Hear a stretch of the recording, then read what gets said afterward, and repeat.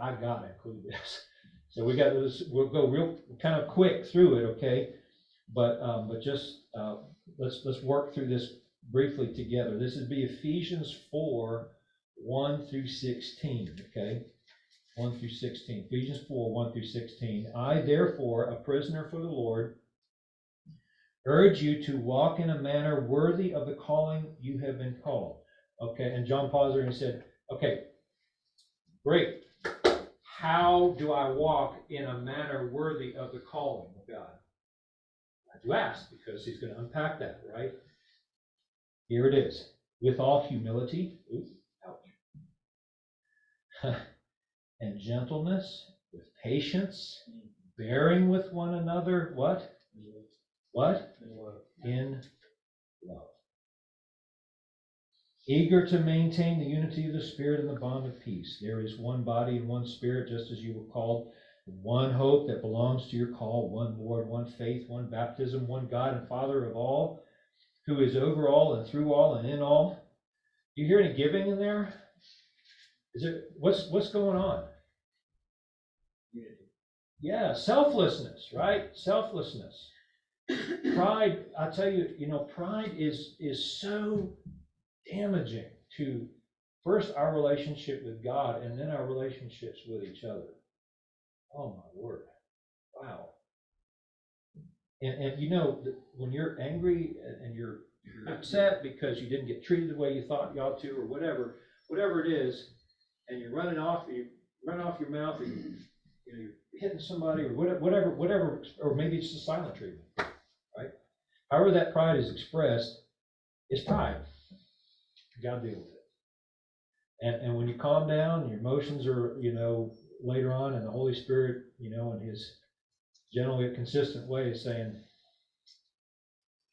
you know what you did, what you said was wrong, right? Look at that pride.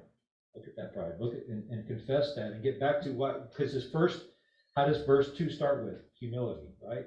Get back to that place of humility.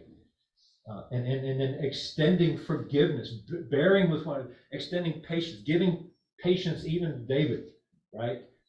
So that you bear with each other. We all have our cross there. We all have our cross, right? I'll have to take that. We're out of here. Brother, do you need some notes this morning? No, I have some. Okay. All right, so I said we wouldn't dwell long, so let's keep moving. That was verse 6. Now, picking up with verse 7, Ephesians 4, verse 7. But grace was what? Given to each one of us according to the measure of Christ's what? Gift. Okay. Therefore, it says, when he ascended on high, he led hosts of captives, and he gave gifts to men. God has given to his church people, and not just, like broadly speaking, but very specifically.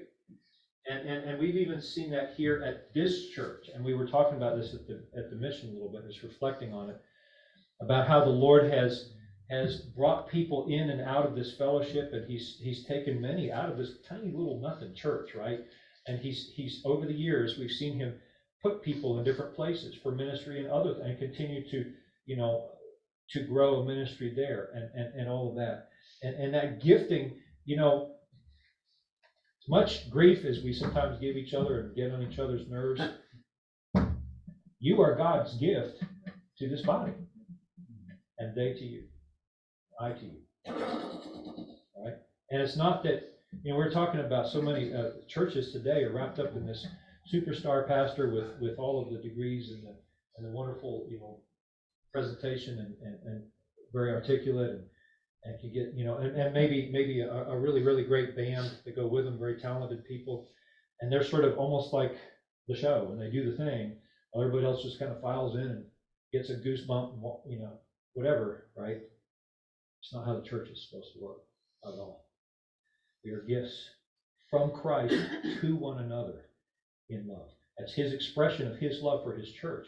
You are an expression of his love for the church. That's pretty amazing. And he puts you here with your particular gifts and gifting right? That the Holy Spirit, so that you can operate together and we can all work together, as Paul is going to say here in a second, for the building up of the whole body, that together we grow. Larry says all the time, and he's right, we grow together, right? We grow together, encourage each other. We're here to weep with those who weep and laugh with those who laugh, and we support each other. And that is an expression of Christ's love for you. That's awesome, isn't it? What a great thought. Now let's move on. So in saying, this verse 9, in saying he ascended, what does it mean? But that he also descended to the lower regions, the earth. He who descended is the one who ascended far above the heavens, that he might fill all things. That's a little parenthetical note there. Won't get into that. Verse 11, and he what?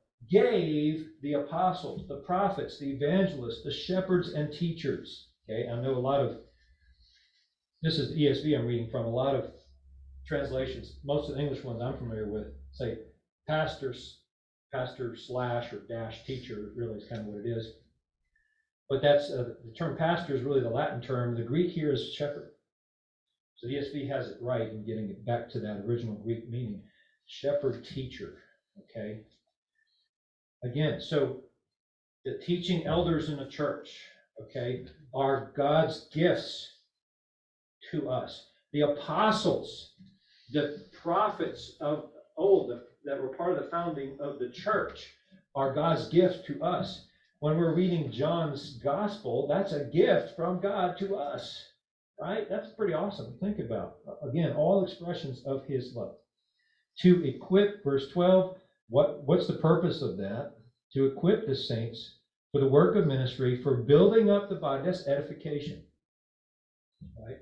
Instead of gossip, instead of tearing each other down with our words, we are to seek to build one another up, to impart grace. That God wants to impart grace through your mouth, to the ears of other people, to build them up in the body of Christ, until we all attain to the unity of the faith and the knowledge of the Son of God, to mature manhood, to the measure of the stature of the fullness of Christ, verse 14, so that we may no longer be children, tossed to and fro by the waves and carried about by every wind of doctrine, by human cunning, by craftiness and deceitful schemes.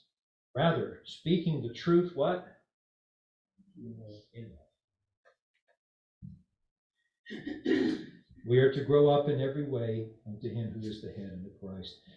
The truth that God gives us through the word, and that he ministers to us through each other's gifting, is also, that truth is another gift. It's a good gift. A good gift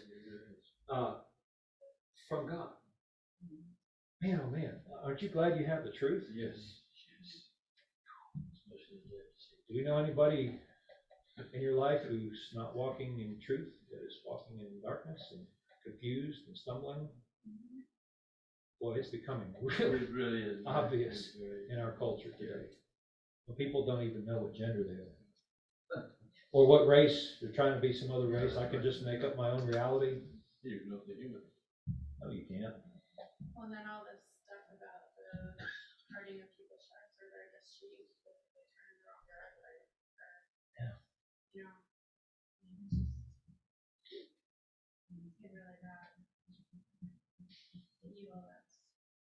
Yeah, that's right. It's very, very, very evident. Yeah.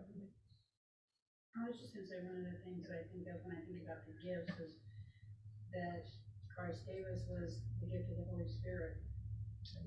I mean, that's, he gave that to us, and that was a gift of love, and an important one. Yes, exactly right. I know Paul doesn't touch on that here. We will certainly see that in those chapters 13 through 16, where he's going to tell them, it's actually in my wife's prayer. She was saying it would really be great to have the Lord here physically to heal Debbie, her eyes and all that. And she and I have had these conversations before. She's said similar things. And what I've told her, though, is Jesus himself actually says it's better that he's not here. It's kind of mind-blowing. But he says the reason is that if I don't go away, the Holy Spirit won't come. I'm going to go away and ask the Father, and he will give you the Holy Spirit, right? And you're going to see that. That's a strong theme in these coming chapters. Absolutely, right? The Holy Spirit, the truth of God, one another, the gifting that we have to serve one another, the edification, the patience that we try to exercise with one another, right? Bearing with one another, forgiving each other. All of those things are gifts that express love, that express first God's love for us, but then our love for one another, right? As well. That's what he says in chapter 5, where he says, as imitators of God, therefore be imitators of God as beloved, as loved children, walk in love, just as Christ also loved you and gave himself up for us, an offering and a sacrifice. That's right. All over. It's all over. Once you see this principle, you'll see it everywhere. You see it everywhere. Don't forget it. Okay, that's why I'm taking time to really drill this in, because it's just all over Scripture. It's all over Scripture. Okay. So verse 16, speaking the truth in love, we are to grow up in every way into him who's the head, even Christ, and from whom the whole body joined and held together, this is verse 16, by every joint with which it is equipped, when each part is working properly, makes the body grow so that it builds itself up in what? Love. Okay? When he says all the parts are working properly, what does he mean? We're all doing, We're not fasting. we're all doing our specific gift. Yeah, that's right. But particularly in the context of Unity church. love. Yeah. Love, right? That the in love is all over and scattered throughout this whole thing, so that when he says that all the parts are working together, what he means is that it's all being done not absolutely perfectly all the time and everything, and we never have any bumps and grinds and disagreements or whatever, but that there is forgiveness, right? There's looking past it, there's asking for forgiveness and extending forgiveness, and working in mercy and all these things. What? How? In love, right? With the motivation that I love you and I seek the best for you, rather than me and my pride and what I want and what's good for me. And you hurt my feelings, so I'm going to take my ball and go to the next church. Okay? You know, can I just read the New Living Testament Sure. on verse 2? Puts it real clear. It says, always be humble and gentle. Be patient with each other, making allowances for each other's faults because of your love. Make every effort to keep yourself united in the Spirit, binding yourselves together with peace. There is one body, one Spirit, just as you have been called to one glorious hope for the future. Oh, that's good. I was listening to a really good interview that Justin Peters, I don't know if you know him. I was talking to Vicky about it, but recommend him. It's really good. Got a YouTube channel. Anyway, he did an interview recently with a pastor out of Houston, a Bible church down there. And the pastor said, in the process of the interview, he said, I've been to a lot of churches, and they either tend to emphasize love at the exclusion of truth or minimizing truth, or you have a lot of truth and they're really heavy on the truth, but where's the love, right? And where's the genuine concern? It's very hard to find a church where you have both together. I thought, wow, that's really great. And it's exactly how John describes Jesus at the beginning of his gospel. He says that he is full of grace and truth. Now, he doesn't use the word love there, but it's the same idea, right? He's extending grace and showing love, but one of the manifestations of that, he's also telling you the truth, right? And we shouldn't confuse somebody who comes to you with a gentle and understanding and sympathetic spirit, but they tell you you're in sin, right? And they take you, it's not my opinion, and they take you the Word of God and show you what God says on that. We shouldn't mistake that for, how dare you, right? And off you go, right? No, that's love. That's love, speaking the truth in love. Okay, it's not all cupcakes and sugar all the time. That's the world's kind of love, but this God's love He loves enough to give us the truth, to tell us the honest truth about where we are, and thank God for the good news that he spared no expense to redeem us from that and give us an exit strategy to get out of judgment. And on the other side of that, we appreciate the discipline, even though it's hard. Whom the Lord loveth, he Not just, because, yes, because as your daddy just in you, when you were young, he did it in love. That's right. Same thing he does with us. By giving us the Holy Spirit that convicts us in things we do, and when we read and get convicted, that's our chastisement. That is our whippings. When we feel the guilt and we feel the shame, we ask him for forgiveness. Same thing you're doing here with earthly father saying, I'm sorry, I've done this. And you do both ways in love. That's right. And you don't always appreciate it in the moment, right? When you were a child, you didn't appreciate the discipline of your parents. When you get older, though, and you have your own children, you really begin to understand. And you're very grateful for that love, right? Even though it hurt in the moment. That's right. Let's move on. Love gives, right? Ephesians 5. This is what we looked at last time. Ephesians 5. Let me look at my notes here. 5:25. Okay. Husbands, what?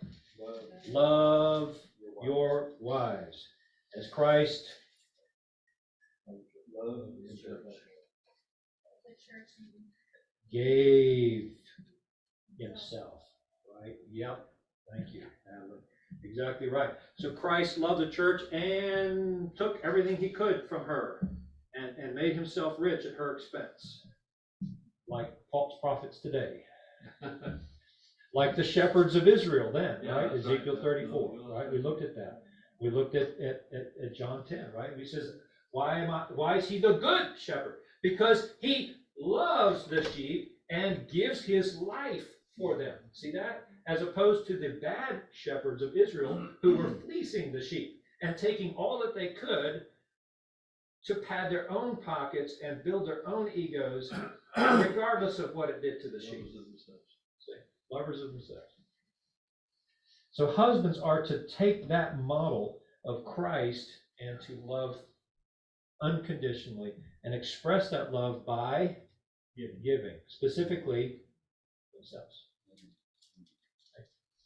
All right, so love gives. That's what we're showing here, right? So those are some extra, you might say, some additional other texts that just have, when I started thinking about it, those were some of the ones that really came to my mind. And there, like I say, there's a lot of them, okay? We could spend, and we're almost out of time as it is. So let's get back into, let me finish this up by helping us now get back into John. We've already seen John 3:16. I want to show us two other verses in John that kind of illustrate this. So the question is, okay, if love gives, then we should see giving, not only God giving to us, but God giving to God. That's interesting. Okay. John chapter 5, verse 20.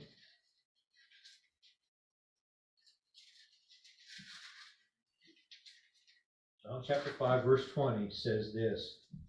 For the Father loves who? The Son. Ooh, interesting. And shows him all that he himself is doing. Okay? So he proves that by showing these works, and greater works than these will he show him, so that you may marvel.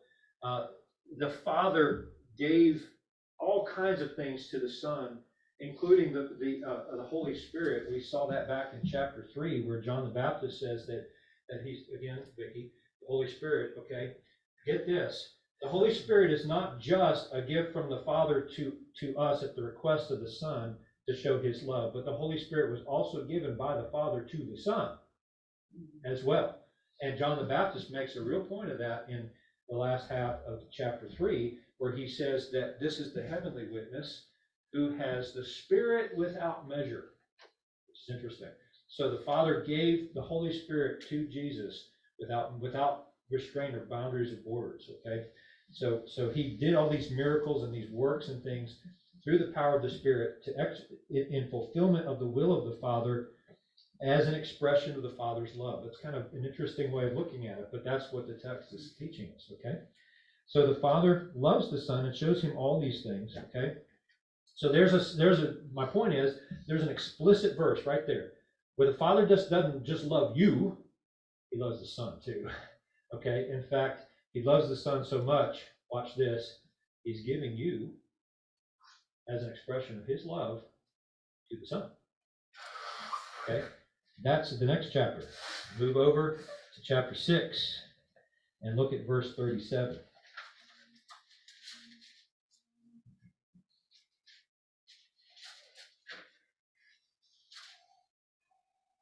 All that the Father gives me will come to me, and whoever comes to me, I will never cast out.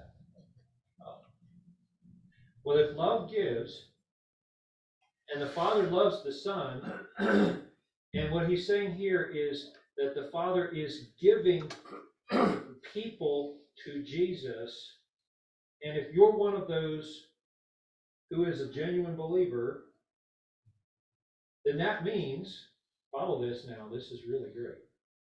You, personally, are a love gift from God the Father to the Son. You are an effect of the Father's love to the Son, to demonstrate to the Son that he loves them. That's pretty mind-blowing. Which means, people say, can I lose my salvation? First of all, it isn't yours. It's God's. And what he starts, he finishes. No one is able to take that, separate it. So many texts, right? Nothing in all creation is able to separate us from the love of God, right? But there's some very specific reasons why God has secured our salvation. And at least two of those is, first of all, you are secure in his justice. Paul says that in Romans 3, where he says he is both just and the justifier of the one who has faith in Jesus. So that, watch this now, that you are so thoroughly redeemed in Christ, when you come to Christ, that God would be wrong if he were to bring your sins up again. God would be unjust if he didn't extend eternal life to those who are in Christ. He would be unjust. So you might say, in a way, he puts his own justice on the line to save you and preserve you and to completely deliver everything that he says that he started to do in your life, right? So you're secure in his justice first. But I love this as well, and that's coming out of this text right here. Secondly, you are also secure in his love. Because if Jesus were, and he goes on to say in this whole, you can read this whole section of John 6, the latter half of John 6 again, where he continues to reiterate the fact, I will not reject anyone who comes to me. I will not reject anyone who comes to me. I will not reject. Why? Because they're love gifts from the Father. And if he were to reject them, what does that say about not only his love for you, but his love for the Father? Right? If you, as disappointed as you are in yourself many times, remember this, you are a gift from the Father to the Son. And when Jesus looks at you, he doesn't just see you with all your failings and faults and shortcomings. Of course, he sees what you're going to be, once the whole process is finished as well. But he sees something else, and he sees the love of the Father expressed in you. The fact that the Father has given you to him is an expression of the Father's love for the Son. And to turn that down is not just a slight maybe to you or to his justice, but it's a slight to God's love for him. Wow. How about that, sports fans? That's pretty amazing, isn't it? God has really secured our salvation in a very strong way. He's put his justice and his love on the line, you might say. I don't know about you, but that's just mind-blowing to me. That truth is just, anytime I'm getting discouraged, and once you know that, and Satan is whispering, or your flesh is just being nasty and being its flesh, and just think about that truth. You're a love gift from the Father to the Son. And you're secure in it. All right. So love gives. Maybe we need to have that stamped on our forehead. Boy, we really do.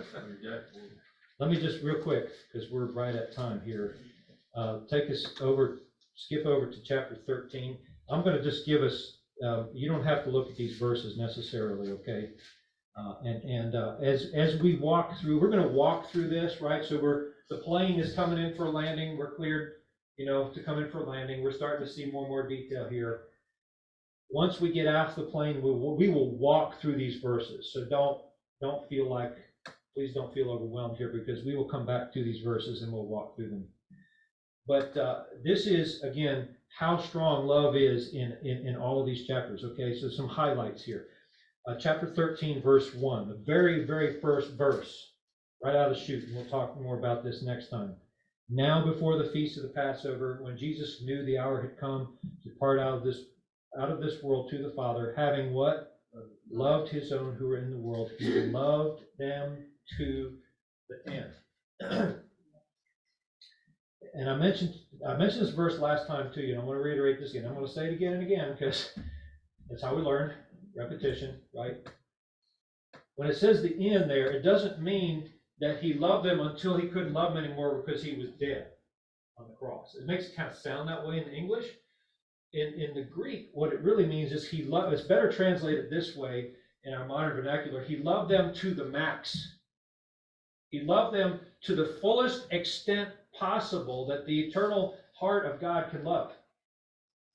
Not only that, not only extent, but also, watch this, in purity, such that his love is unmixed with, the world the love you and I have naturally, okay, and the love that we experience in our families, even in our closest relationships, all of that is always mixed, right?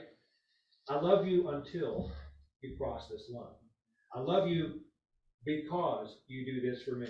I love you if you toe the line, right? But I love you, but I love her more, and so I'm divorcing you, and I'm right. That's the love we're used to. Jesus' love was unmixed, 100% pure.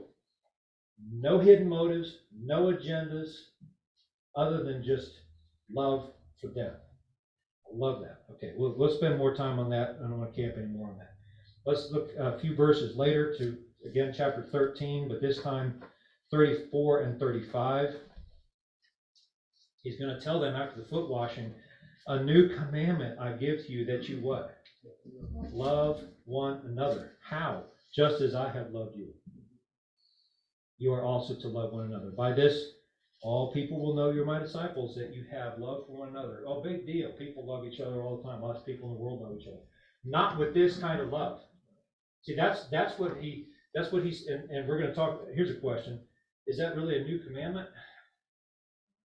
No, it's been there since Leviticus, okay? What's new about it is the standard. That's the new component.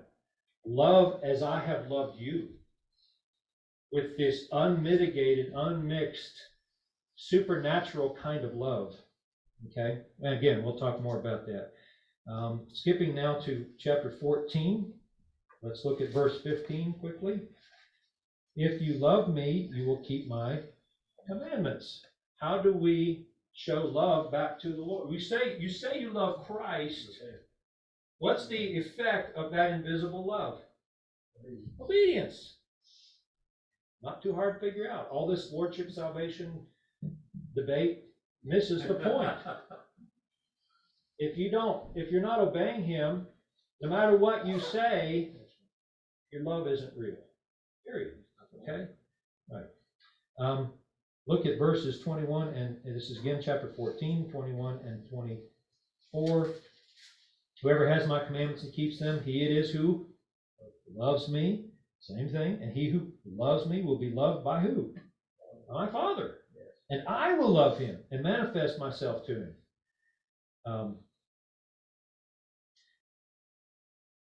Let's keep reading. Judas, not Iscariot, said to him, Lord, how will you show yourself to the world and not, will you manifest yourself to us and not to the world? Jesus answered, if anyone loves me, he will keep my word, and my Father will love him, and we will come to him and make our home with him. Whoever does not love me does not keep my words, and the word which you hear is not mine, but the Father who sent me. Okay, he really hammers that point home. Do you hear the repetition? Repetition is therefore emphasis, right? He's trying to get through the thick emotional fog that these guys are feeling, you know, being torn and humbled and sad, and you know, they don't know what to think. And he's getting through, hammering this into them and into us as well. All right. All right. So chapter 15, verses. Let's see. That was. Oh, verse 28. Before we leave chapter 14, you heard it was said, "I'm going away, and I will come to you. If you loved me, you would have rejoiced, because I go to the Father, for the Father is greater than I." You should be happy for Christ that he's not here. He's gone to his glory. Right? All right. Chapter 15. Here's another one if you're writing these down. Chapter 15, verses 9 through 10. "As the Father has loved me, so I have loved you. Abide in my love. If you keep my commandments, you will abide in my love, just as I have kept my Father's commandments and abide in his love." Skip verse 11, go down to verse 12 through 14. Again, chapter 15 of John. "This is my commandment, that you love one another as I have loved you. Greater love is no one than this, that he" what? "Lay down his life." That's giving, right? That's giving. Love gives. In this case, love gives to the point of death, even. Okay? "You are my friends if you do what I command you."